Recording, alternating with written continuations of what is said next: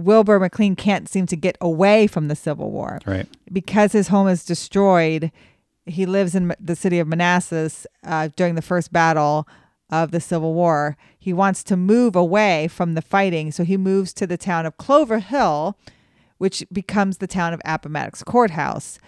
And when the surrender takes place, Marshall, who is Lee's second right-hand man, aide, has to find a suitable place for surrender. And he finds the Wilbur McLean house in Appomattox Court House.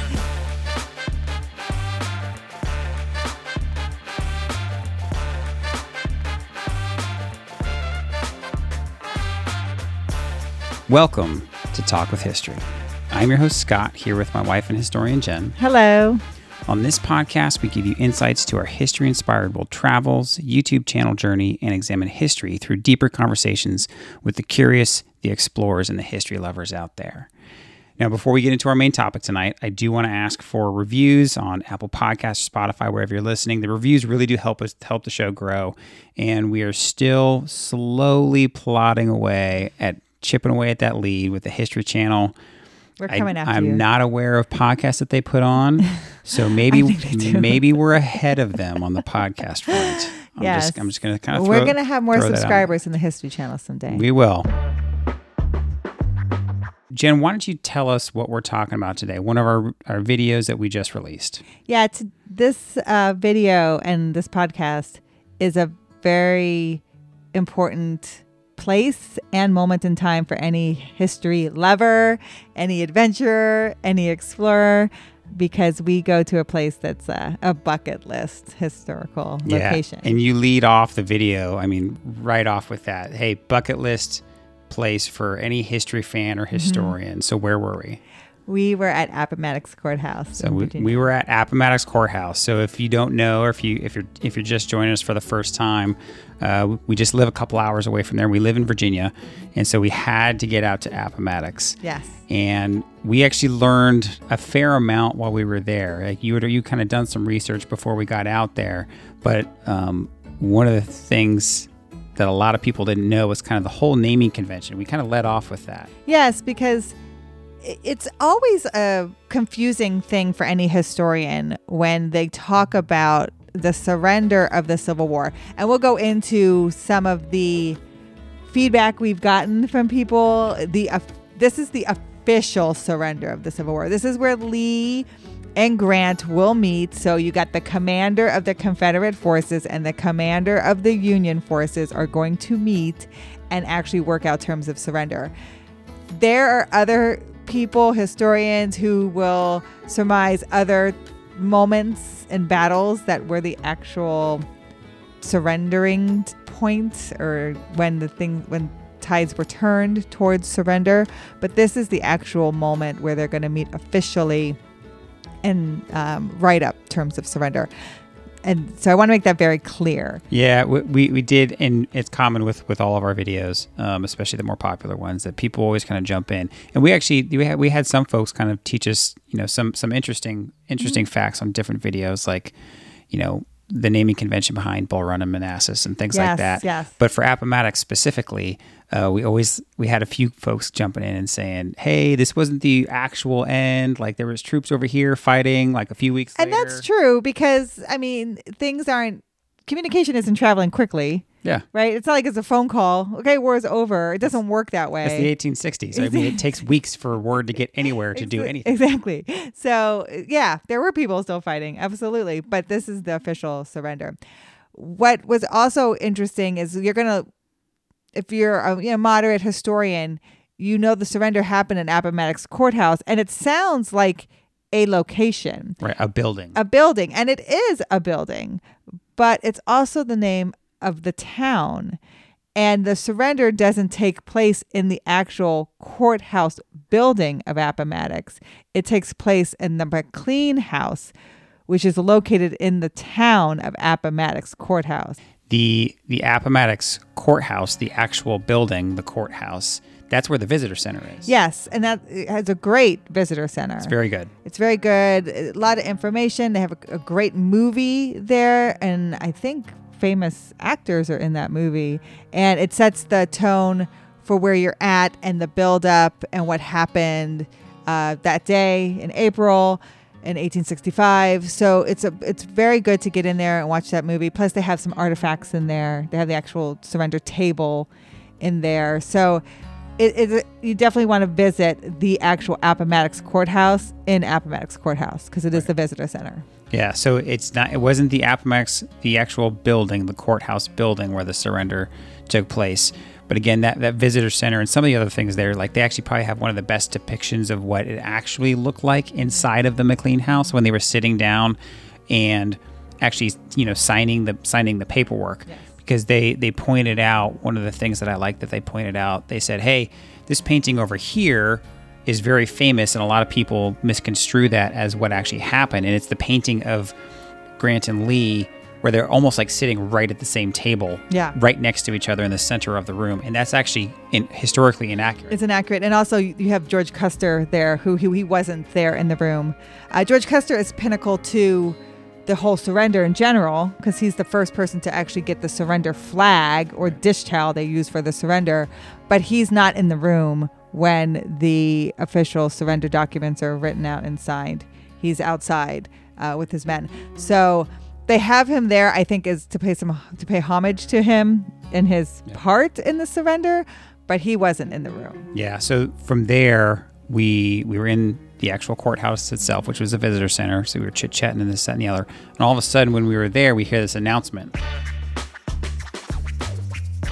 The McLean house, if you want to see the McLean house, it will be closing in like 10 minutes. 10 minutes. 15 minutes. You have 15 minutes and it's closing for the next 90 minutes. And we're like, oh my gosh, what's going on? We had just gotten there. So we had kind of made our way up. Mm-hmm. And we didn't want to have to wait to go to the one building that we actually went to go see for 90 minutes because they were, the people there were working. They had to take a lunch break. So we've talked about Wilbur McLean before. Right. We've talked about him on two separate occasions with Walk with History. We have visited his grave in the Alexandria Cemetery, and we had visited kind of the area where his home was in the first battle of Bull Run, the first battle of the Civil War.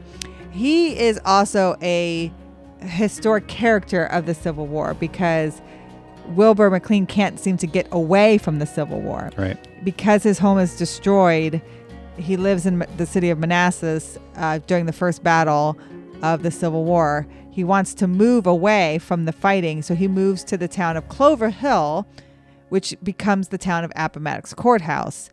And when the surrender takes place, Marshall, who is Lee's second right-hand man, aide, has to find a suitable place for surrender. And he finds the Wilbur McLean house in Appomattox Court House, and the surrender takes place in the parlor. So Wilbur McLean cannot get away from the Civil War. It begins and ends where he lives. And it's funny. I've mentioned it a couple times throughout this podcast and videos and things like that. I love the random little historic characters that just pop up and are well known for some one random thing. And Wilbur McLean is one of those. And so that just kind of made me smile because now we've kind of visited where the Civil War started, where the Civil War ended, and where Wilbur McLean, who was at both of those locations for both times, where he's actually buried. So it's interesting that the town is called Appomattox Courthouse, and we talk a little bit about that in the video. Clover Hill, that town, it's about 100 people, and it's a farming community. So half the people are enslaved because when you have farming in the South, your laborers are enslaved. So half of the town is enslaved. It is along the Lynchburg stagecoach line. And they decided to build a courthouse there for governing. So people in the county can come and do their judicial business. When a courthouse is established, they start to call that area where the courthouse is along the stage line, they name it after the courthouse. So even though it's the town of Clover Hill and you will hear Clover Hill Tavern, and that is the location where they print all the pardon slips after the surrender, it officially becomes the town of Appomattox Courthouse after the courthouse is established there. And that is why when people say the surrender happened in Appomattox Court House, you're like, yes, the town of Appomattox Court House. Wilbur McLean's house, which isn't very far from Appomattox Court House. So when they said you have 90 minutes, you can just go out the front door and it's like straight shot. Yeah, it's maybe 30 yards. And it's right there to the left. Now, what's interesting about that home, it's built in 1848. It has a tavern type style to it if you've been to other colonial tavern type homes. But it was in the 1890s, it was completely taken apart. And they had financiers who had come in and wanted to move it. And they were going to move it to Washington, D.C., and make it a museum so people could go in and visit and see where the official surrender of the Civil War took place. So they took it apart. They took plans of it all, and it sat there, and the financing fell through to actually move it. So it sat as bricks and wood for about 50 years. And people would come and take souvenirs and take a brick here, take a piece of wood here. And the National Park Service bought it in 1939 and rebuilt it to the specifications that they had. But the World War II breaks out. So they don't have the financing right away. So it takes about 10 years to rebuild it. It opens to the public in 1949. But it is in the same location. It is built to the specifications. They have gotten furniture in there to replicate what it looked like, because we will talk about this, the actual furniture is in other locations. But you get the sense of what that looked like that day, what Lee felt, what Grant felt as they're walking up the steps, and the people and the surrounding area. So it is still very historically relevant. And they did use the same materials that were left behind. So it is a very historic place to visit. Yeah, and the house itself, I mean, even for the time, it must have been pretty big, because it's a decent-sized house even by today's standards. When you think of a tavern yeah. having to entertain and feed people who come to visit, it does have that kind of feel to it. So it makes sense that that's where they would pick, because it had the space, right? Even the room, as you kind of joke, the room where it happened.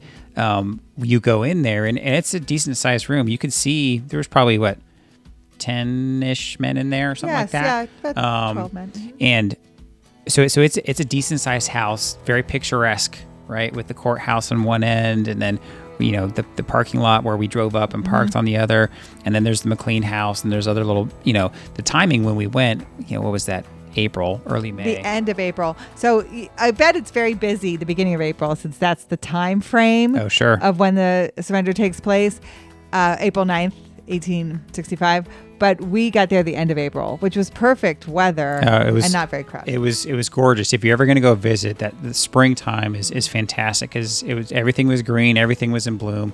Some of the bugs were out a little bit for us that day, but it wasn't too bad. Not a lot it wasn't very crowded, and they have tons and tons of signs and historic markers. You can literally just kind of meander around this small town, now a national park, and just kind of read everything all along the way. There's actually a hike you can do, because Lee's headquarters and Grant's headquarters are pretty spaced opposite each other in the area, and you can actually hike from one to the other, and it kind of goes through the town of Appomattox Court House, and you see people out there hiking and walking and things like that. And we visited other locations close by. We'll talk about the Confederate Cemetery we saw and other kind of markers we saw, but it is a really great location if you want to spend the day. They have picnic tables, and if you want to spend the day with your family, it's a really great place to kind of walk around. It kind of reminds me of Foot's Battle Bull Run a little bit, maybe a very, very, very smaller scale Gettysburg type thing. Sure. But it's not really a drivable trail like Yorktown or Gettysburg. It's much more of a walking, but it is pretty much like a day trip. And I loved being out on the front steps of the McLean house, because you really could, and you do a good job of kind of describing, imagine, being here, and Lee, comes up to the McLean house in his nice, clean uniform, pressed, all this stuff. He gets there first. He's hanging out for 30 minutes so. And then up comes Grant, just dirty. He'd been riding, mud. You can barely tell he's a general other than by the jacket that he's wearing. And you can picture both in this setting. It's one of those locations. It's really, really neat, and you can kind of really feel what it was, what must have been like back then. Yeah. I also imagine back then, because you go on to talk about how there was, it's like 90,000 troops. 90,000 troops. So you think about 70,000 Union troops, about 30,000 Confederates, and they're camping out. I mean, they're not staying in the homes there. They're in their makeshift tents. So when you look at all the greenery in the area, you can imagine these troops are camped out everywhere.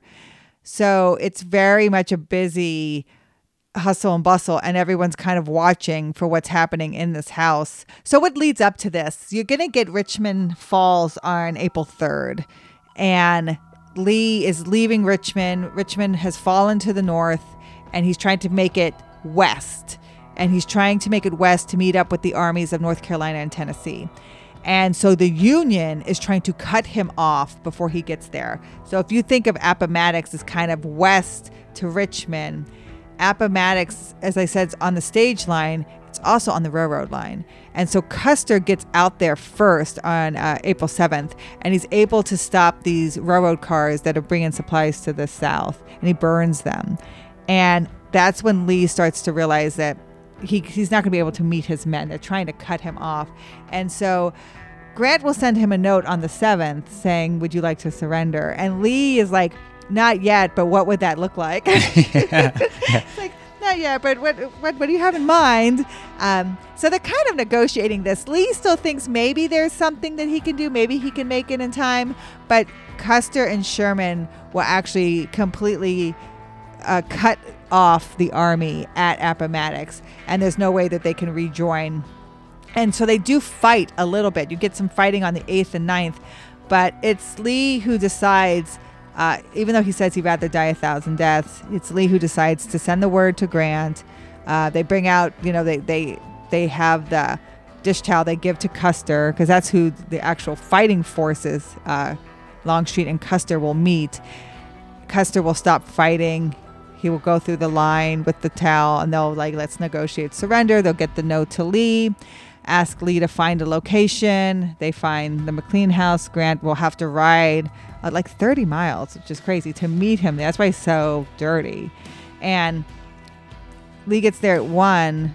Grant will get there at 1:30 on April 9th. Lee has been thinking about this. Of course, he looks very clean, very pressed in his uniform. Grant has also been thinking about this, but he's exhausted. He's just hopping off his horse. And mud covered. And when they meet, they're almost like in awe of each other. They both studied at West Point. They both are skilled men. Lee has been the commander of the Confederate forces for all 5 years. Grant has not, but Grant has proven himself as a fighter. And Grant stands so in awe of Lee, he doesn't even know what to talk about when he comes in. Yeah, he's trying to make chit-chat. Chit-chats about their military experience in the Spanish-American War. Let's talk about the Mexican-American War. Let's talk about what we were doing then. And Lee's like, okay, let's talk about surrender. So when they sit down to hash out terms of surrender, like I said, Lee will have one person with him. Marshall will be with him. Grant will have an entourage. He has Sheridan. He has Robert Todd Lincoln is with him. He has Eli Parker, who is of the Seneca American Indian tribe, is with him. And Eli Parker is the one who's actually the scribe. And the terms that Lee is asking for, I think, are pretty reasonable. And I think that's why Grant grants them to him.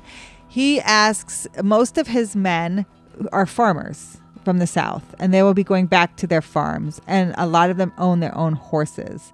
And the horses will be very valuable and important to farming, right? To putting in seeds and all the things that you need on a farm. And so he asks is if their men own a horse, can they take the horse with them? And Grant says that's fine. And he also says because they're farmers and because they're traveling, can they keep their sidearms?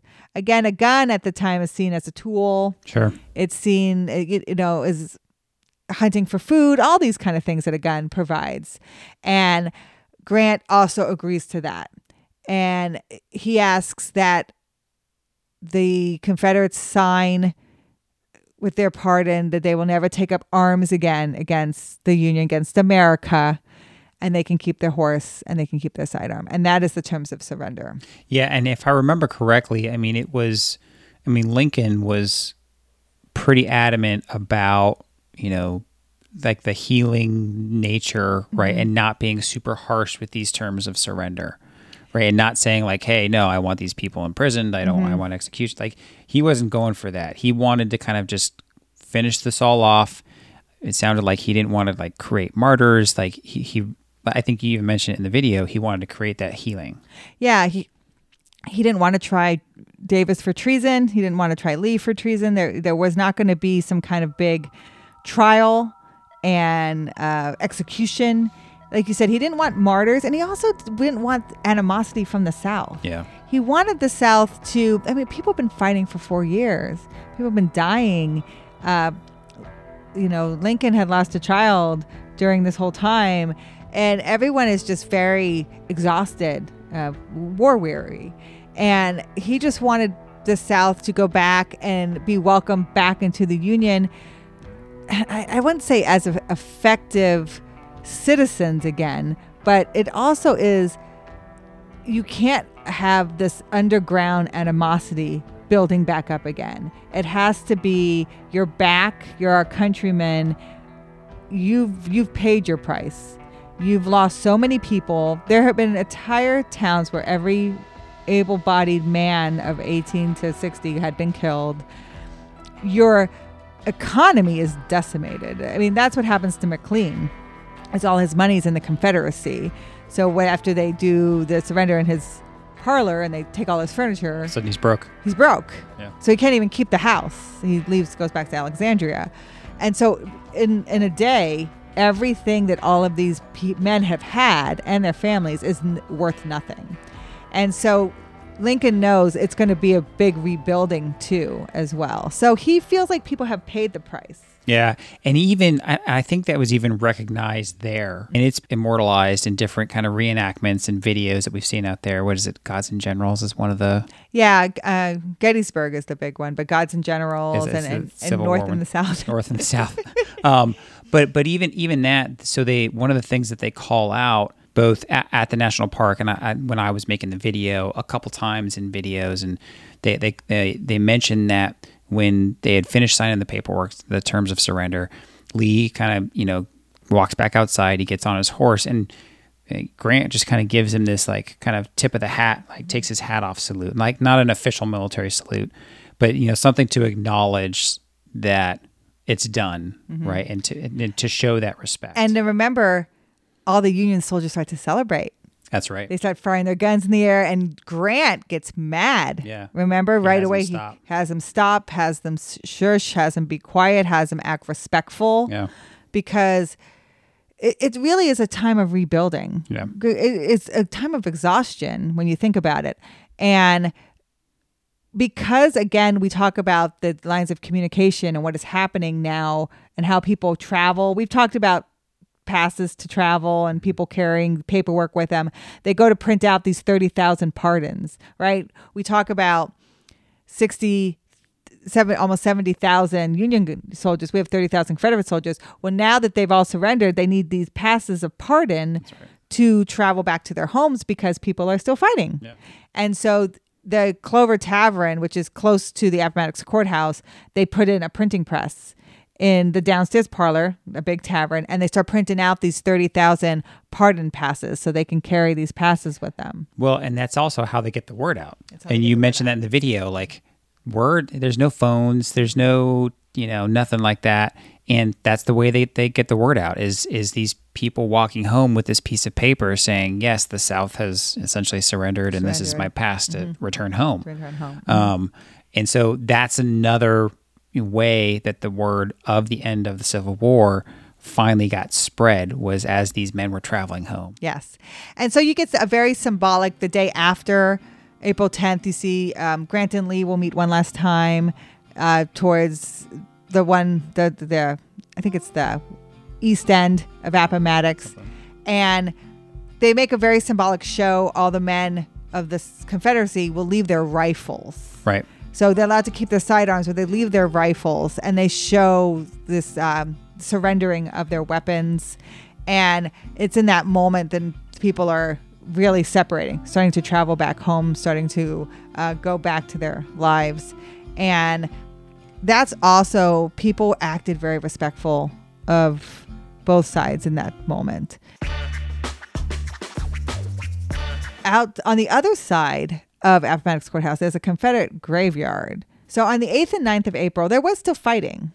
And there were soldiers who died in the vicinity of Appomattox Court House. And they basically buried them where they fell.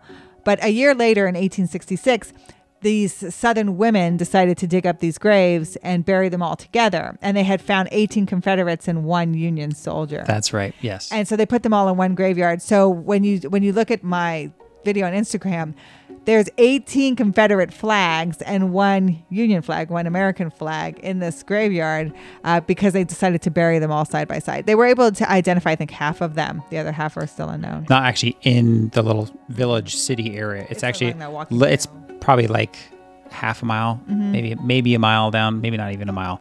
But you drive in, you actually see it on the way in, and you can come swing by and stop at it on the way out. It's actually a fairly popular Instagram reel for some reason. Yeah, I think because it's interesting to see Confederate flags on graves still, I think. And there's a marker there that we also bring attention to. Yeah, I noticed that. Yeah, I'm the one who brought it to your attention. It's a very, again, we talk about this lost cause and the Southern, and I want to talk a little bit about this because I think Appomattox Courthouse Visitor Center does a very good job of telling the story of why federal soldiers are fighting, why Southern soldiers are fighting, because you're going to get this still today, these 2 points of views, states' rights, enslavement, what are we fighting, what are people fighting for, what's the cause of the Civil War. And this marker talks about after the Southern soldiers fought bravely for 4 years for the rights of their country, Lee surrendered, and it really skews the numbers, like 9,000 men. It's definitely, old Southern leaning. Yes. For sure. So, and then it looks like they've taken off the whole bottom line that talks about Grant and how many men Grant had. They just kind of like have stripped it. Yeah, and it's not like it was weather worn because this is a metal sign.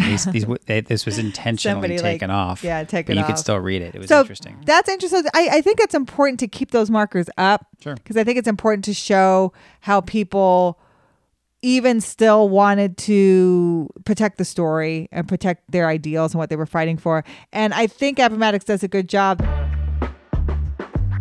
They talk about why federal soldiers fought. You got a lot of recent immigrants who joined the Union.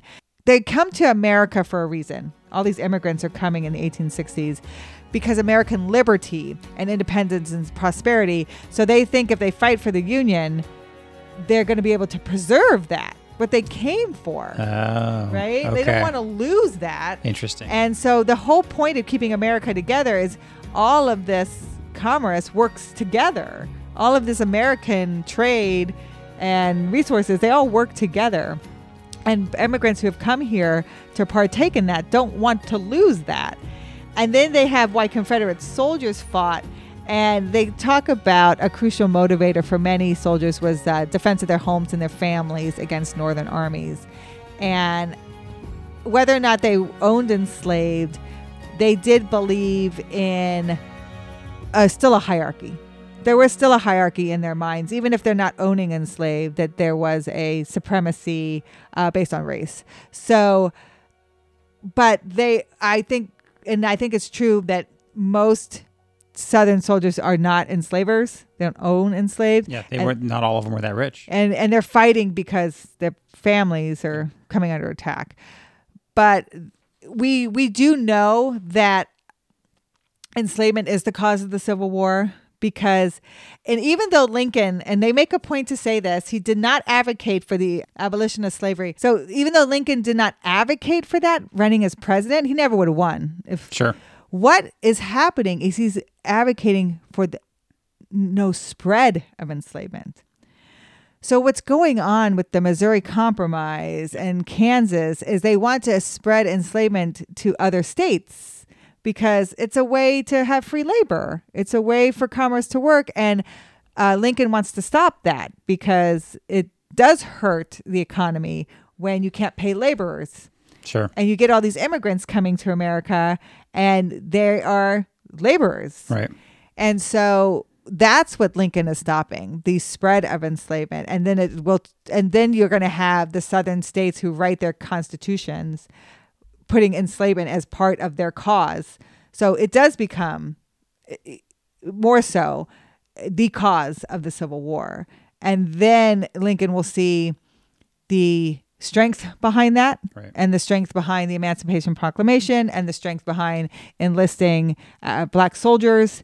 And it really gets full momentum during the Civil War. And I think the Appomattox Court House does a very good job of telling that story because it's an honest story. Yeah, it's not leaning one way or the other. It's not leaning one way or the other. This is how it was. Mm-hmm. And then people can really understand why you can still needle in those kind of beliefs that are still kind of fought against today. Right.